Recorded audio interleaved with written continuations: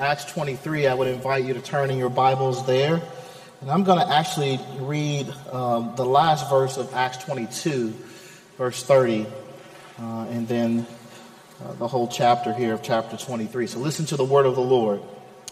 But on the next day, desiring to know the real reason why he was being accused by the Jews, he unbound him and commanded the chief priests and all the council to meet. And he brought Paul down and sat him before them.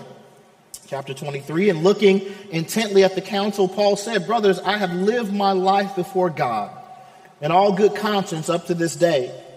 And the high priest, Ananias, commanded those who stood by him to strike him on the mouth.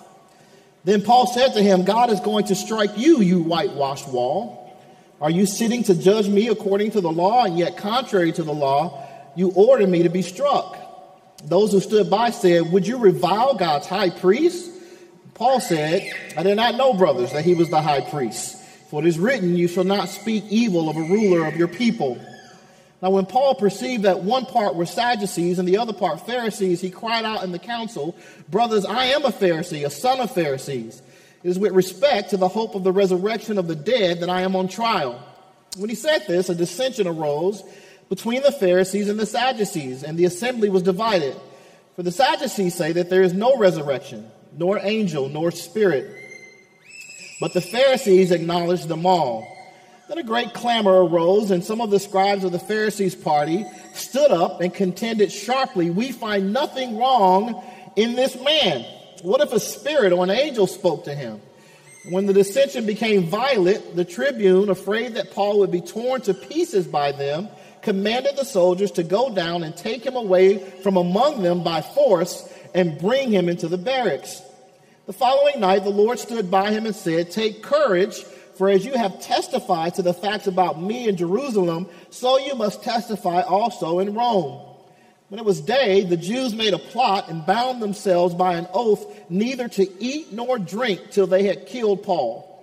There were more than 40 who made this conspiracy. They went to the chief priests and elders and said, "We have strictly bound ourselves by an oath to taste no food till we have killed Paul. Now therefore, you along with the council give notice to the tribune to bring him down to you as though you were going to determine his case more exactly. And we are ready to kill him before he comes near." Now the son of Paul's sister heard of their ambush, so he went and entered the barracks and told Paul. And Paul called one of the centurions and said, "Take this young man to the tribune, for he has something to tell him." So he took him and brought him to the tribune and said, "Paul the prisoner called me and asked me to bring this young man to you as he has something to say to you." The tribune took him by the hand and going aside, asked him privately, "What is it that you have to tell me?" And he said, "The Jews have agreed to ask you to bring Paul down to the council tomorrow, as though they were going to inquire somewhat more closely about him. But do not be persuaded by them, for more than 40 of their men are lying in ambush for him, who have bound themselves by an oath neither to eat nor drink till they have killed him.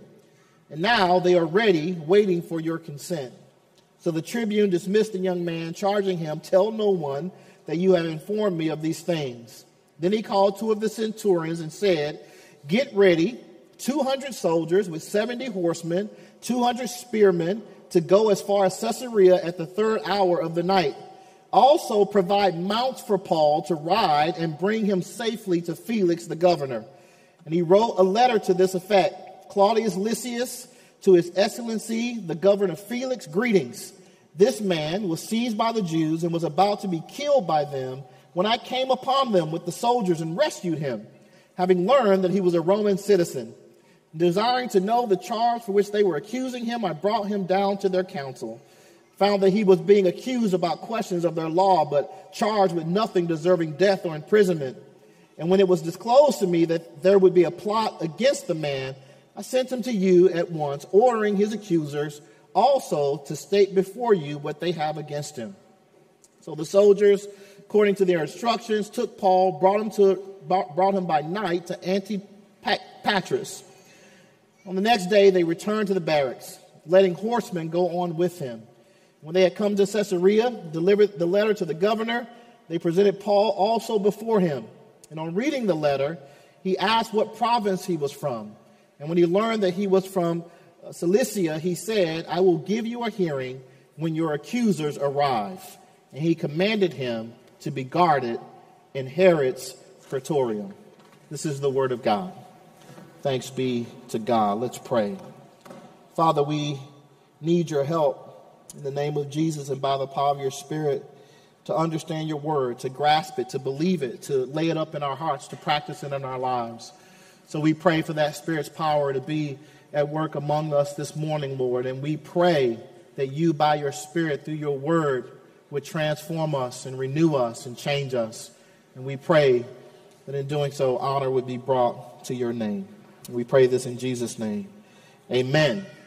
There's an old saying, when you're talking to someone who refuses to listen or take seriously what you are saying, we say it's like talking to a wall.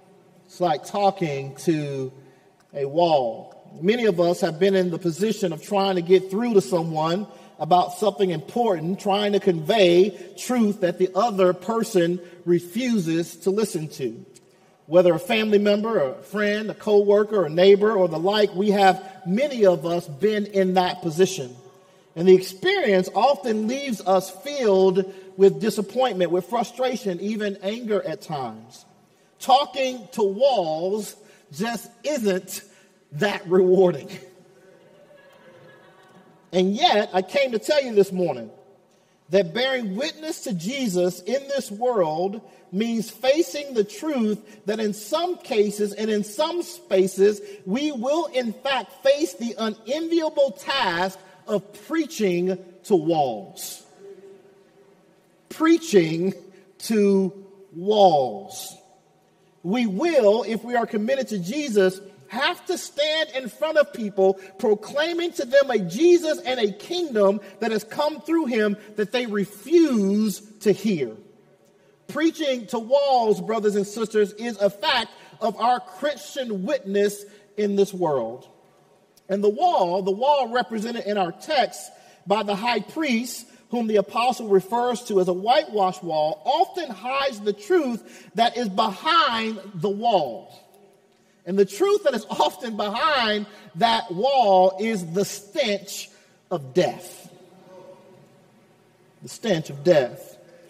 You see, in that day, tombs were covered in whitewash, type of paint meant to mask the reality that what one was looking at was in fact a tomb.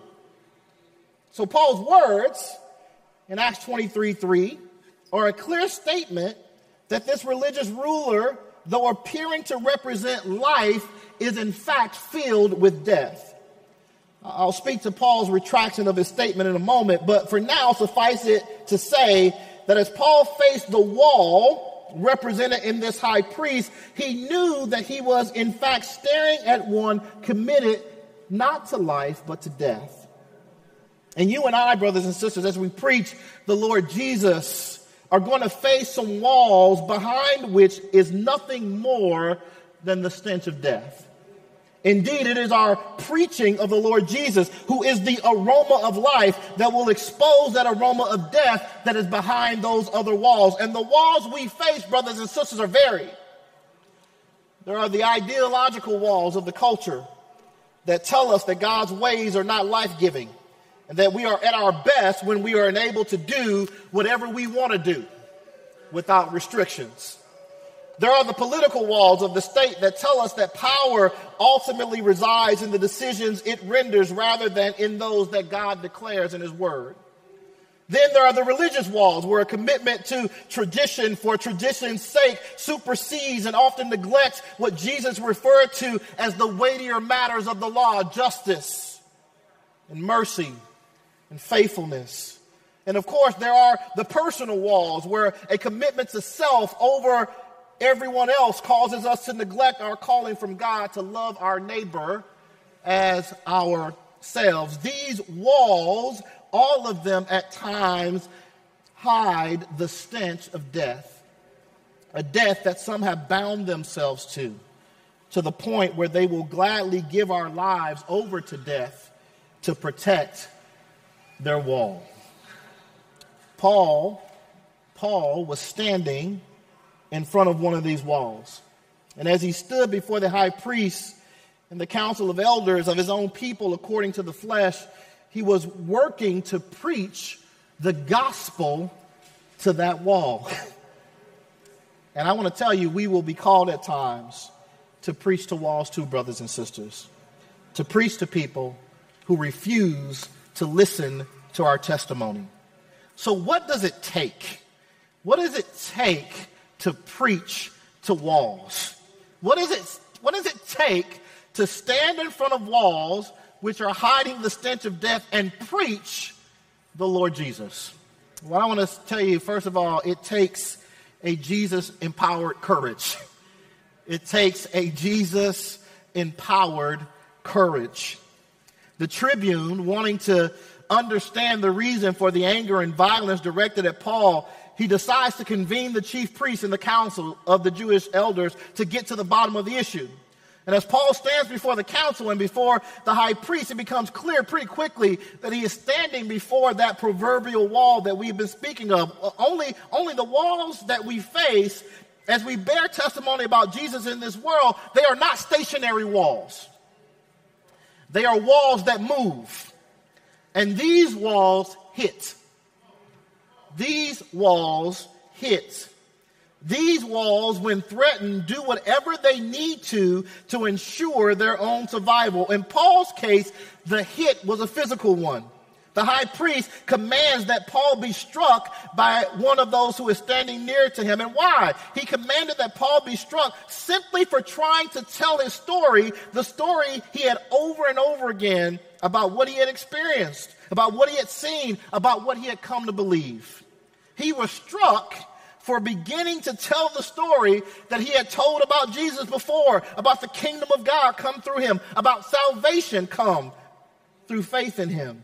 Before he could even get firmly into the story, he is struck. And he is struck because the chief priests and the rulers have heard the story. It's not an unfamiliar one to them. After all, many of them had likely been complicit in the death of Jesus. And they no doubt had heard the same story from the other apostles who lived in Jerusalem and were not going to listen to the story again. They were not going to listen to it because they had their own story. And they were going to protect that story at all costs. Just a quick note here that when Paul apologizes concerning the high priest, he's actually not retracting the substance of his statement. He's only acknowledging his commitment to obey the law of God and not revile a ruler. You might say he was reconsidering his choice of words, but not the truth of them. In this way, he is actually demonstrating more faithfulness to the law of God than the high priest, who completely disregards the law by commanding Paul to be assaulted without a trial. And so, this wall that Paul runs into hits him, continues the violence toward him that he had already experienced from his fellow countrymen. And this is what the walls of resistance to the gospel do when they are threatened. They hit. Paul's hit was physical, yet we know from the rest of the Bible that the hit can come in other forms. It can come in the form of the loss of our possessions. It can come in the form of the loss of our privileges. It can come in the form of loss of membership in the community. It can come in the form of loss of our reputation. When the walls are threatened, they hit. And so what do we do? What do we need to do when we stand in front of those walls and faithfully preach the gospel?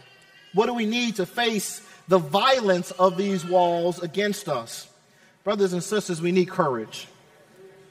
And by courage, I don't mean the foolhardy rush into danger without fear of risk, trying to prove some worldly ideal of manhood or womanhood. I mean that courage that comes from Jesus' words, the courage that comes from hearing the voice of the risen Jesus. You see, the reason Paul could have courage is that he was not standing in front of the wall of these religious leaders on behalf of a dead Jesus. No, he was standing in front of this wall on behalf of a risen Savior. The one who stood by him and told him to take courage was alive. He was the one that the religious rulers had actually put to death, and yet God had raised him from the dead. The one who spoke to him was the one himself who had faced death and had been resurrected from the grave. The wall struck him until he was dead, but God raised him up.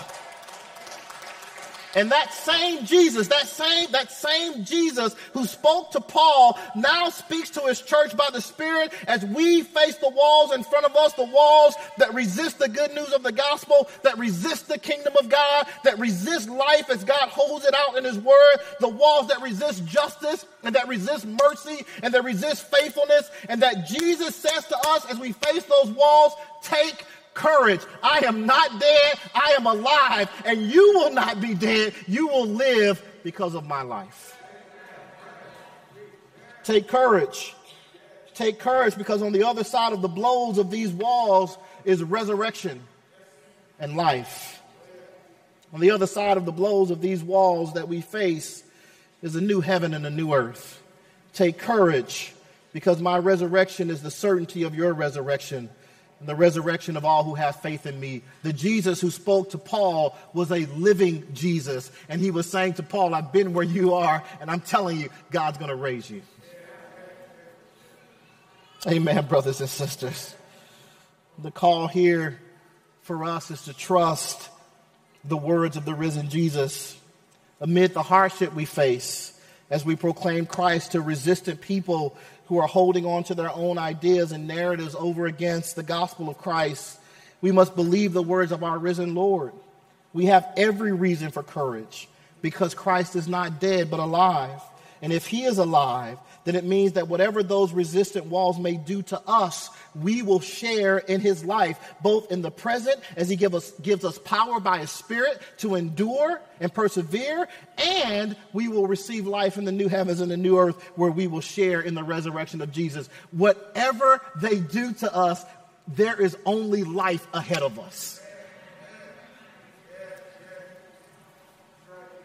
So don't let the blows that you receive from those resistant walls cause you to give up or to believe that their power is greater than the Lord's or that they have the final word over your life. Indeed, if you are lacking in courage as you face the hardship, ask the Lord Jesus to give you courage by the power of his Spirit.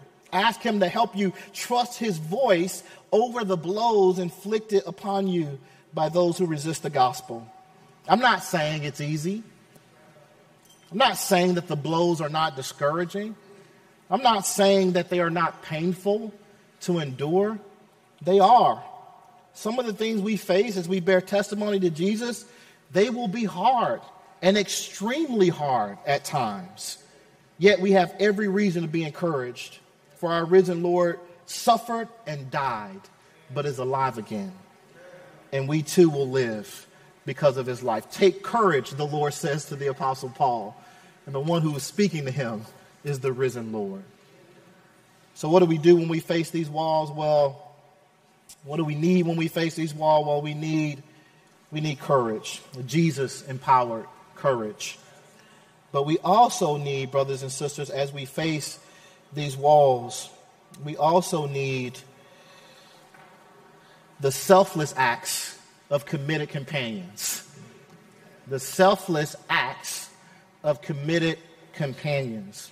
Paul knew he wouldn't receive a fair hearing in front of the religious walls, and yet he continues to try to fight for a space, an opportunity to present the gospel he's been preaching. And so, being a Pharisee and knowing the dispute between the Pharisees and the Sadducees over the resurrection, he throws out an issue that he knows the two groups are actually in dispute over. And yet Paul knows that this issue could allow him an opportunity to present Christ. So he tells them that that is the hope of the resurrection that is the reason that he is in bonds. And Paul knows that the hopes of his people, indeed the hope of all peoples, hinges on the resurrection of Jesus Christ from the dead. Without the resurrection, we are all of us still in our sins. Yet Paul's hope for an opportunity to present the gospel at this very point quickly fades. And it fades because people who have made a deal with death can't hear truth. Now I'm going to say that again. People who have made a deal with death cannot hear truth. Indeed, words that were meant to provide an opportunity for hope become the decision point for these men to pursue death, the death of Paul. It seems actually absurd to us as we read it, but a fight breaks out over whose theological view of the resurrection is right. And when I say fight, I mean a real fight. Things became violent among people who believe in God.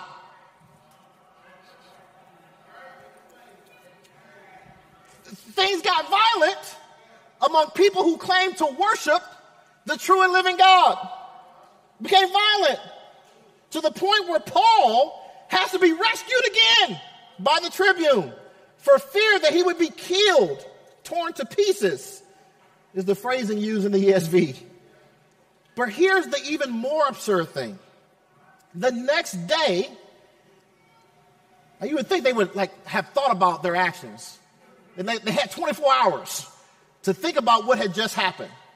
And even after 24 hours, the next day, a group of over 40 men make a vow not to eat or drink until Paul is dead. This means they are calling for their own death if they are not successful in fulfilling the vow. Someone once said, sin is stupid. Exhibit A, these 40 men. Yet this is what marrying yourself to violence and death brings. It can only lead in the end to your own demise, for death is no respecter of persons. Those who live by the sword often die by it. Death begets death. So this plot is made. A plot, by the way, that Paul knows nothing about, nor does the tribune or the soldiers whose job it is to guard Paul. Without help, Paul is most surely going to die. Brothers and sisters, let me tell you that the call to bear witness to Jesus in the face of the walls that we face that are often arrayed against us means having committed companions, folks who will put their own lives on the line for your life. You need what the hip-hop world calls ride or die friends. Some of y'all listen to hip-hop. Some of y'all don't, but some of y'all listen to hip-hop. You need ride or die friends. Folk who will risk their lives to save your life. And Paul had this in his nephew. We often forget that these apostles had family members. Paul's sister's son, his nephew, hears about this plot to kill Paul. How he heard about it, we don't know, but he did. And at the risk of being found out, he goes to Paul in prison and tells him about the plot. Paul then has a soldier take him to the tribune so he can tell him about the plot, which he does. But what if somehow these 40 had gotten word of this? What if some soldier among those guarding Paul had been like Judas, a lover of money, willing to sell this information to those 40 men for a bribe? Indeed, what if the tribune's commands had not been heeded? This young man's life would most certainly have been in danger. And yet, he enters into that risk for the sake of his uncle, for the sake of the gospel his uncle was preaching, a gospel he had no doubt heard him preach. All I'm saying is this, that along this journey of bearing witness to Jesus, to walls that hit, we actually need ride or die companions who will lay down their lives for us. And that means, brothers and sisters, that we need to be willing to be those companions for each other in the body of Christ. We need to be the kind of people that are willing to lay down our lives for each other. We need to be the kind of people that are willing to stand on each other's behalf when we are in danger. We need to be that kind of body for each other. When we call each other brother and sister, that needs to mean something. We should not simply be using those words in a general way. If you call me brother, then I am expecting that you will actually act and behave like my brother. I am expecting that if you call me that as a sister, that you're actually going to treat me like a brother. Otherwise, don't use that term to refer to me if you're not willing to actually be that to me. If we're not willing to be that to each other, we shouldn't use those words. But if we are willing to be that to each other, then let us remember that God, who laid down the life of his own son on our behalf, calls us to lay down our lives on each other's behalf.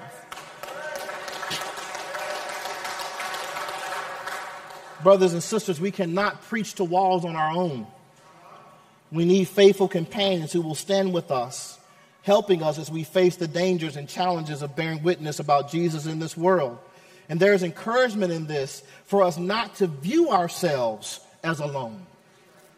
To not view ourselves as alone. Or to seek to be solo artists in this call to bear witness about Jesus in this world. We need companions. We need fellow believers who will join with us in laying down our lives for the Lord. Laying down our life for each other in the process. And that means speaking up for each other when we see each other in trouble. When we see our brothers and sisters in danger from the blows of these resistant walls we have been talking about, we need to figure out how to come alongside them and aid them. This will mean placing ourselves at risk for the blows that come from those committed to their narratives over against the Lord's gospel. We must, like Paul's nephew, be willing to speak up. And such a calling is not easy. Paul's nephew didn't experience any repercussions, but it doesn't mean we won't when we stand with our brothers and sisters who are in danger. In the same way, we need to ask for the Spirit's power to trust Jesus' voice over the blows we receive for bearing witness about him. We need to ask for the Spirit's power to stand up for those who are in danger. Amen, people of God. So as we preach to walls, we need a Jesus-empowered encouragement, a Jesus-empowered courage, but we also need the selfless act of committed companions. Lastly, brothers and sisters, we need a God-orchestrated providence. Say that again, a God-orchestrated providence. We'll get Presbyterian with you for a second. The providence of God. It would be easy to read the rest of this narrative in which the Tribune takes steps to ensure Paul's safety as nothing more than the state doing what it was designed to do. That is, to protect the rights of its citizens. Paul is a Roman citizen, and therefore the state is ensuring that his rights are protected.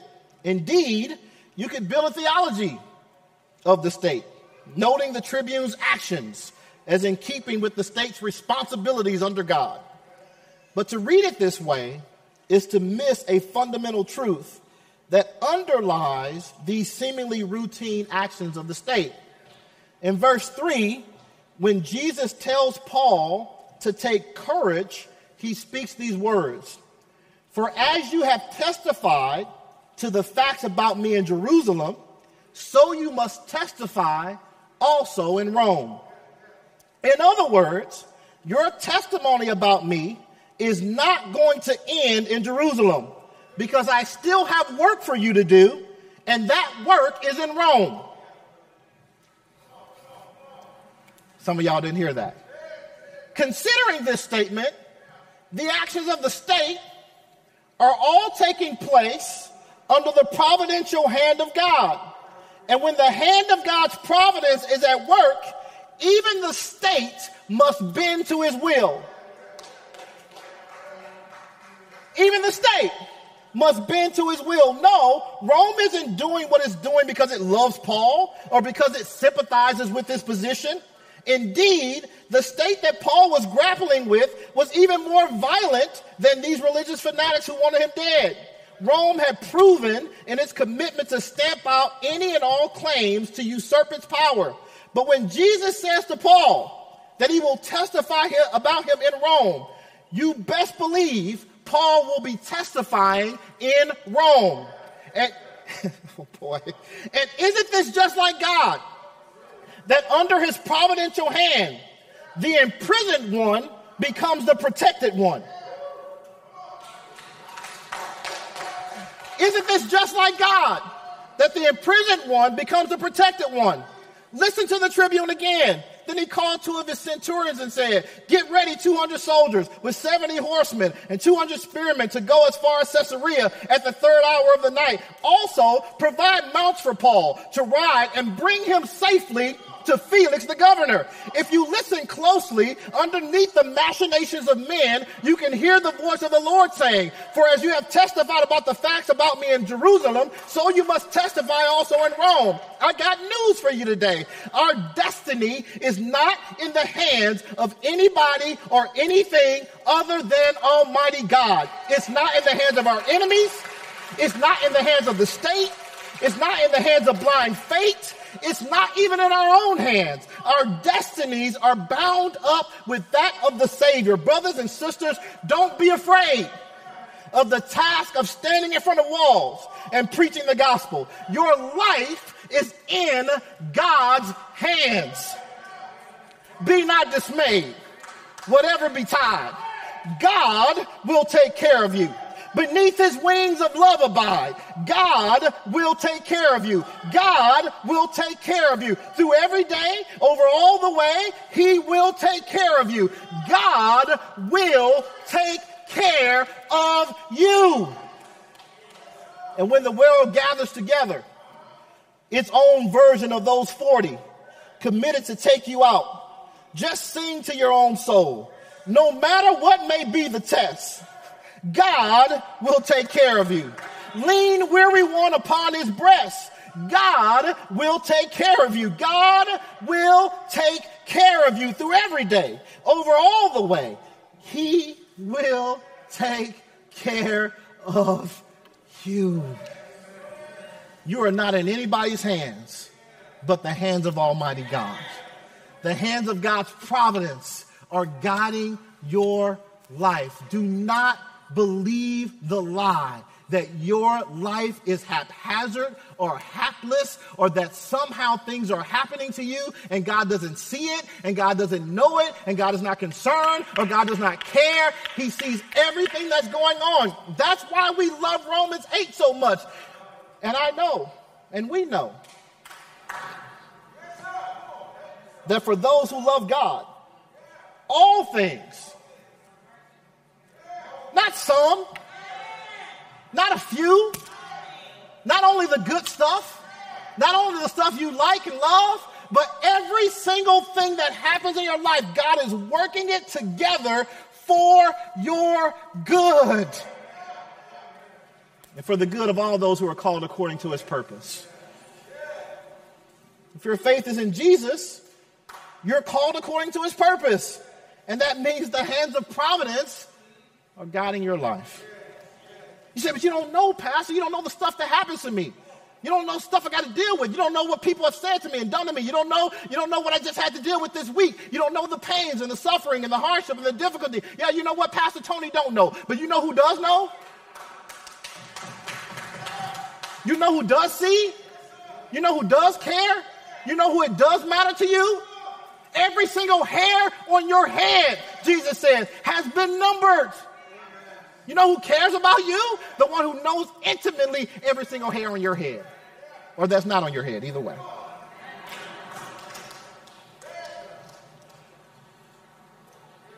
The call is not to believe that you are outside of his providential care. God is in the midst, even of your hard circumstances, as you bear witness for him in this world. The call is to believe that he will walk with you, granting you everything you need until his work for you in this world is done. And as Jesus said, I give them eternal life, and they will never perish, and nobody can snatch them out of my hand. Do you hear me this morning? Nobody can snatch you out of the hand of Jesus. Praise God, people. And this was true when Jesus said it, and it's true for us today. So I got news for you. You're going to preach the gospel. And as you preach that gospel, sometimes you're going to preach to walls. People who don't want to hear what you have to say. And in that resistance, they're going to push back. They're going to hit you with blows. Those blows are going to hurt. And they're going to be discouraging at times. And they're going to be painful. And they're going to be difficult. You know what you need? You know what you need? You need a Jesus-empowered encouragement. An encouragement that comes from knowing your Jesus, our Jesus, is alive. You also need committed companions who will engage in selfless acts on your behalf, who will stand with you as you preach that gospel to walls. And you need a God-orchestrated providence to know that every single aspect of your life is in the hands of Almighty God. Amen, people of God. Amen. Amen. Amen. Let me pray for us. Father, thank you that you have called us to bear witness for you in this world. That you have set us apart, in fact, for this purpose.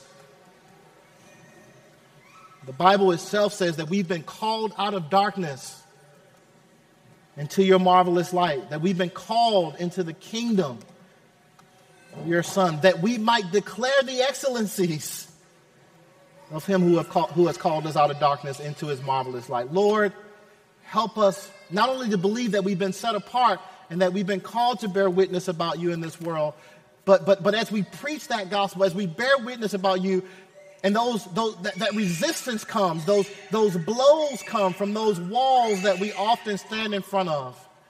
Father, we pray that you, by the power of your Spirit, in the name of Jesus, that you would give us that courage that we need, that comes from your Spirit, and that comes from knowing that you are alive. That you would give us that spirit of being committed companions to each other in the body of Christ, to lay down our lives for one another, on one another's behalf. And that you would indeed remind us every day that our lives are in your hands and that it is your providential care that is really guiding our life. So I pray for your people this morning to know it, to believe it, to embrace it by the power of the Spirit in Jesus' name. Amen.